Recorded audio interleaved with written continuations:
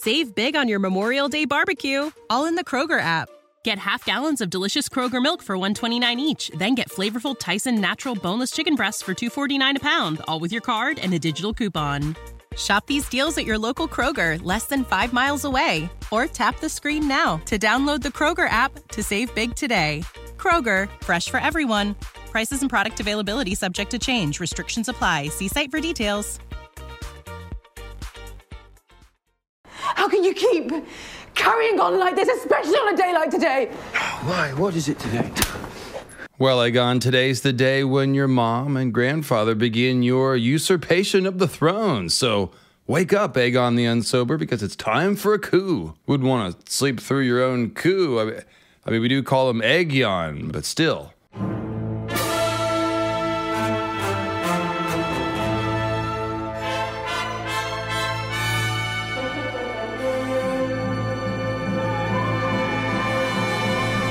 Hey there, friends. David Lightbringer here, and look, you guys know how much I love pointing out treason. Oh, yes. The treasons spring up like weeds in King's Landing, and you guys know how much I love weed. Oh, wait, no, that's not what I meant. What I meant was that, you got to take a weed whacker to those treason weeds. Weed whacker. I said weed whack. Anyways, what I meant was that dirty work was afoot last week as the Hightowers tried to use Vaemond Velaryon as a kind of battering ram to assault the foundations of Rhaenyra's claim. That's right, I think the failed coup kind of went under the radar this week because of all the emotion around Viserys' epic throne room walk and Daemon's shocking beheading of Vaemond Velaryon. And people may also have had their attention drawn to the volcano-sized holes that we saw in poor Viserys' face at dinner after he took off his Phantom of the Opera mask. But yeah, what we saw on screen was just what Rhaenys predicted the day before when she said, "But tomorrow the Hightowers land their first blow.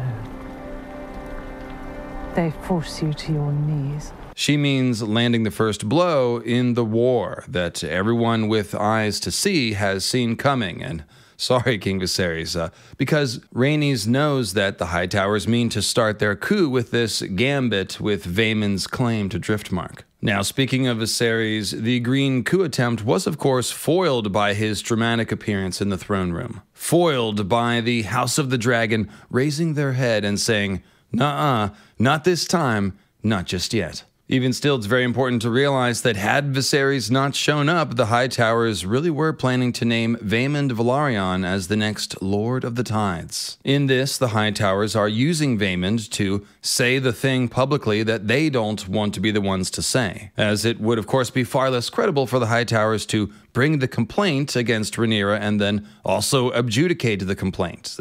That wouldn't pass the smell test, as they say. Instead, they clearly conspired with Vaemond beforehand to have him press his claim to Driftmark as a kind of Trojan horse to get the question of the father of Rhaenyra's children into open court, as it were. And again, without the Hightowers' direct fingerprints on it. The Hightowers could then rule in favor of Vaemond based on his claim to being Corlys's next closest kin, which in turn would mean that the crown would now be viewing Rhaenyra's children as other than true-born. As we've gone over a few times, if Rhaenyra's kids are officially declared to be bastards, quote-unquote, then Jacaerys, of course, cannot inherit the Iron Throne. And, even worse, Rhaenyra is guilty of high treason. I imagine the plan would then be for the High Septon / the Faith as a whole to follow up the ruling in favor of Vaemond by bringing forward a formal accusation against Rhaenyra, much as the High Septon accused Marjorie and Cersei of fornication and infidelity, and Cersei of treason in A Feast for Crows. Otto might rule on this himself, or he might allow the Faith to judge, or he might convene a council of friendly High Lords. Any variety of quasi-legal processes could be whipped up between the Hightowers and the Faith, with the support of their allies. At the end of it, Rhaenyra's claim would surely be dismissed, and she'd likely be attainted of treason as well. Perhaps they'd offer to pardon her in exchange for her not fighting for the throne, or perhaps they'd go so far as to mount an attack on Dragonstone, led by Aemond riding Vhagar, although that'd be pretty risky. The other two Green Dragon riders are their king and queen, Aegon with Sunfire and Helena with Dreamfire, and they'd certainly be reluctant to engage them and risk their lives in battle. So any way you slice it, you can see that Vaemond bringing his claim before the Hightower babysat Iron Throne was a coordinated move that was specifically intended to set off the chain of events that would end in a coup and the usurpation of Rhaenyra's right to the throne. That is what Alicent meant when she said, especially on a day like today. She didn't just mean we have to appear in court today or Rhaenyra is here today, but rather today's the day we put our plan into action. That's also what Otto and Alicent are talking about while they're meeting with Vaemond before the hearing, which is of course totally on the up and up. Otto says, Hold your nerve, my queen. What we do for the good of the realm. And Alicent responds, I must confess a certain uneasiness now this is at hand. The this in that sentence is their plan with Vaemond, and Alicent is nervous not only about the fact that Corlys Velaryon might survive his wounds and come back to rage at the crown for changing who his named heir is, but also because she understands that there may be no turning back from war after this day. You can also tell that Aemond One Eye knows what's going on ahead of time by the smile that he cracks when he sees Vaemond entering the Red Keep, accompanied by Hightower guards. Aemond is smiling because he knows what the plan is, and if Aemond knows, then so does Aegon, and so again, when Alicent says, on today of all days, she means today is Coup d'etat day. Now, if only Alicent could get her more worthy candidate for the throne out of bed, or to behave like anything close to an honorable candidate for the throne, all right. Now, while we're talking about Aemond One Eye, and boy hasn't he grown up, let us briefly guffaw together over Aemond's reaction to Daemon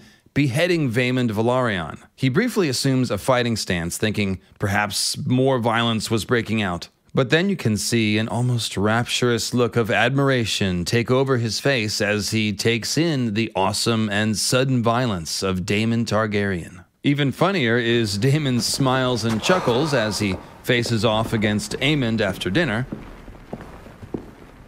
And funnier still is this sort of head-rolly, laughing jaw thing that Daemon does when Alicent mentions Vaemond's death in her dinner prayer. Once again, we see that Matt Smith doesn't even need any dialogue to be very effective.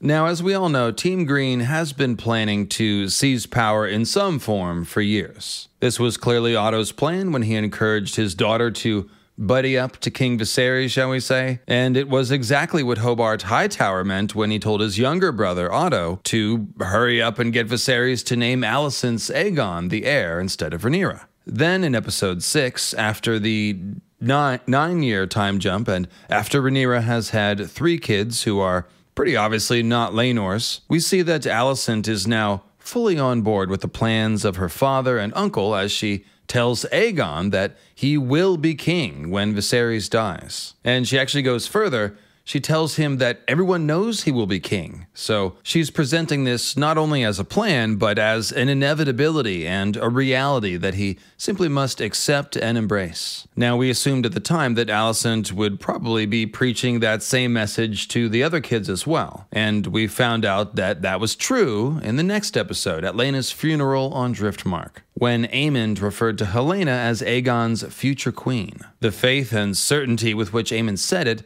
kind of says it all. Aemond has fully internalized Alicent's message and knows that he's basically growing up to fight in a war against Rhaenyra and her allies and children. That's why he claimed Vhagar and then stared at Rhaenyra while he announced that he had done so in front of the royal court. So as you can see, it's been about 20 years or more leading up to this coup d'etat day. That's Doran Martell level patience, particularly on the part of Otto, which is why he's able to gracefully nod his head and accept defeat when King Viserys says, "I will sit the throne today." Otto isn't about to just give up the game and knows when he's beat, so he'll simply bide his time a bit longer and wait for another opportunity to strike. After all, it was pretty clear at that point that Viserys didn't have long to live, so Otto wasn't even expecting to have to wait very long. On the other hand, and standing in stark contrast to Otto's patience, we have Vaemond Valarion's wrath and impatience. When it became clear that Vaemond had lost after Viserys had ruled in favor of Luke and Rhaenyra, Vaemond chose to go out in a blaze of righteous truth-telling, or you might even say self-righteous truth-telling, instead of just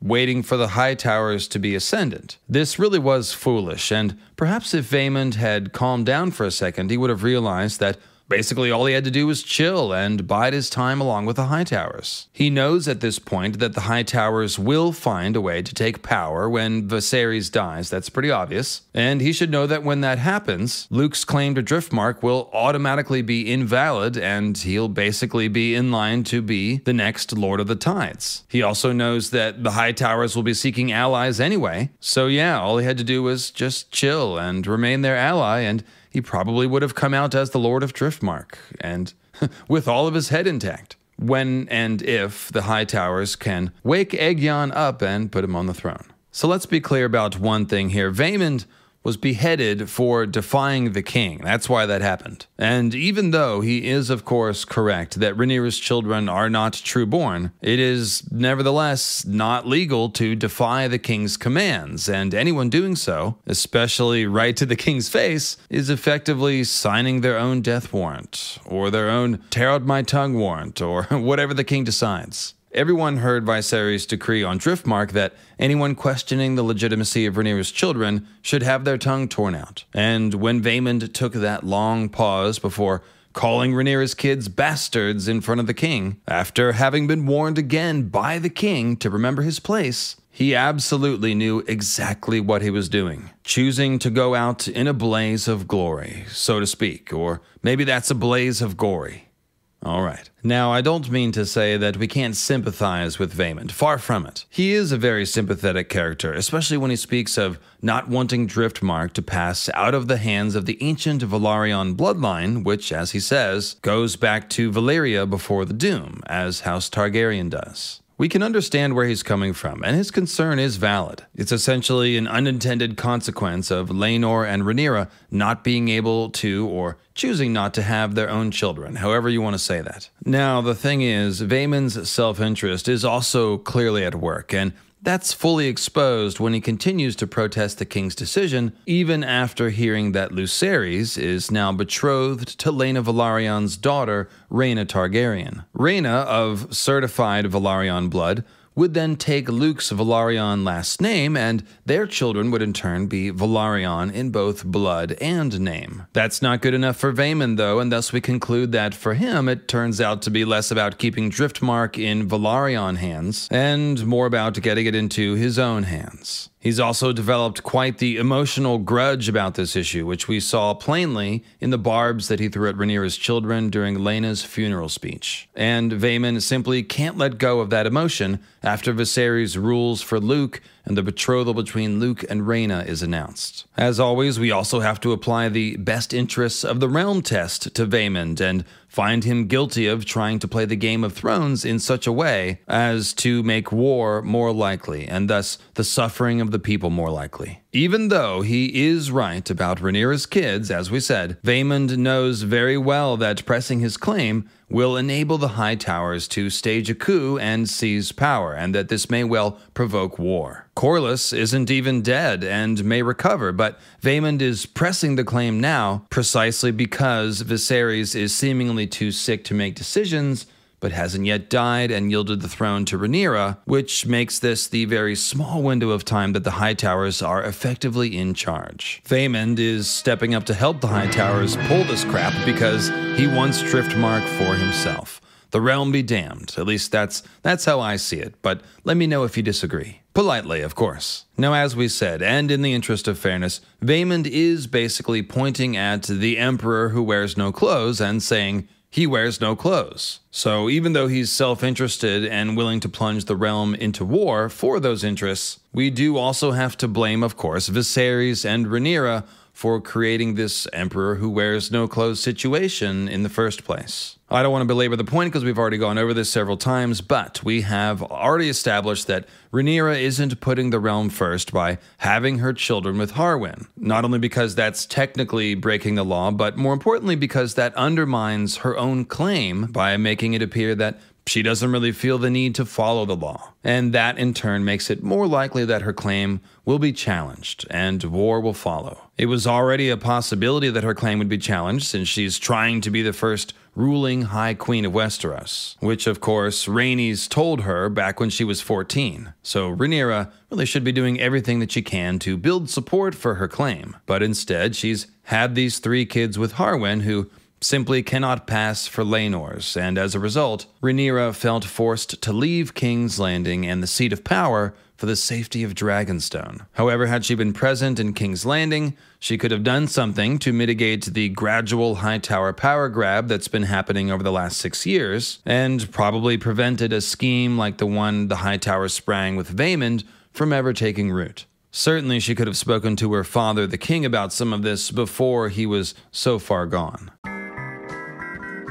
So a couple more thoughts about the attempted coup. I think all of this is important to consider in light of the last scene of the episode where Alicent is misunderstanding Viserys' poppy-addled last words about Aegon's prophecy, which were of course meant for Rhaenyra as a kind of vote of confidence for her as she takes the throne. It's definitely a tragic misunderstanding, but there is some concern that this is some kind of whitewashing of Alicent, like, oh no, now she thinks she's justified in taking the throne from Rhaenyra because she thinks Viserys told her to make her son king. And I do get that, I understand it. So I watched the scene several times, and in my opinion, the only way that Alicent can infer that from what Viserys is saying is if she basically wants to. It's a willful deception at best, is what I'm saying, though we really will have to wait for next week's episode so we can see how this factors into Alicent's rationale. But even more than that, I've just shown you that A, the Hightowers have been planning to take power somehow, some way,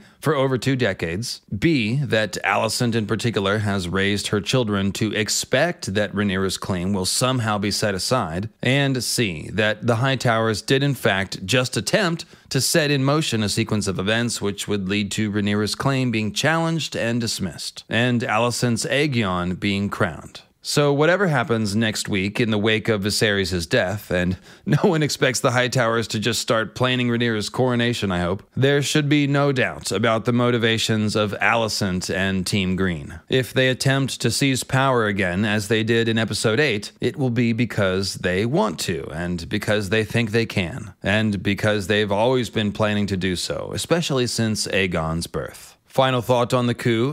It was good to see the House of the Dragon wake from its slumber to defend its throne, right? It wasn't just Viserys' heroic ascent of the throne, but also his brother Daemon stepping in to finally be his brother's strong right arm. It's all he ever wanted, you guys. And even cousin Rhaenys, who steps up in the pivotal moment to emphatically back Lucerys and Rhaenyra. And also her husband Corlys, who clearly wanted Driftmark to pass to Luke. Now, it's very clear in this episode that Rhaenys has no illusions and even less sentimentality, or at least an inclination to make decisions based on sentimentality. So we should understand that Rhaenys is choosing to back Rhaenyra in the throne room, and not before, because Viserys came down and ruined the Hightowers' plan, which completely changed the political calculus. The Hightowers thought they had caught the dragon weak and slumbering, but it only takes 1 or 2 moves by a dragon to completely change the game. Viserys speaks, Daemon acts, and Vaemon's head, or about 3/4 of it,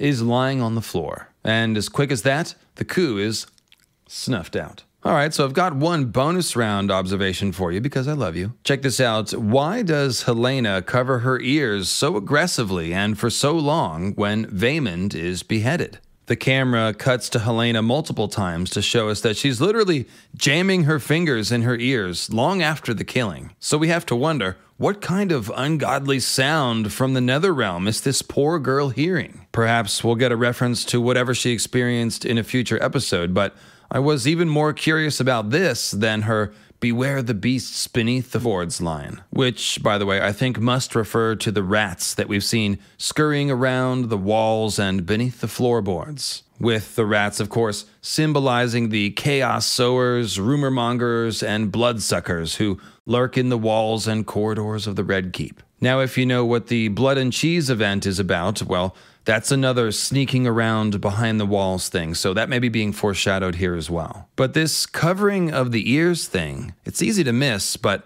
I feel like we're supposed to think of Helena as hearing something that no one else can. Perhaps some sort of psychic scream from Vaemon's spirit as he's dying. Or perhaps the spirit world itself crying out as one more act leading to war occurs. Or perhaps it's something like the magical sounding keening that we hear coming off Viserys' prophecy of ice and fire knife right after the misunderstanding over the prophecy on Viserys' deathbed.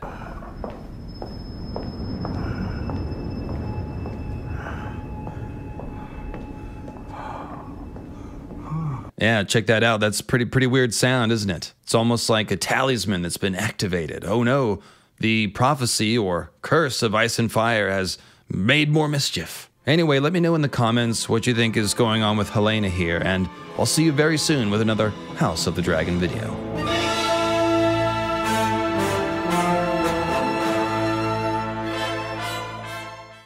Save big on your Memorial Day barbecue, all in the Kroger app. Get half gallons of delicious Kroger milk for $1.29 each. Then get flavorful Tyson natural boneless chicken breasts for $2.49 a pound, all with your card and a digital coupon. Shop these deals at your local Kroger, less than 5 miles away. Or tap the screen now to download the Kroger app to save big today. Kroger, fresh for everyone. Prices and product availability subject to change. Restrictions apply. See site for details.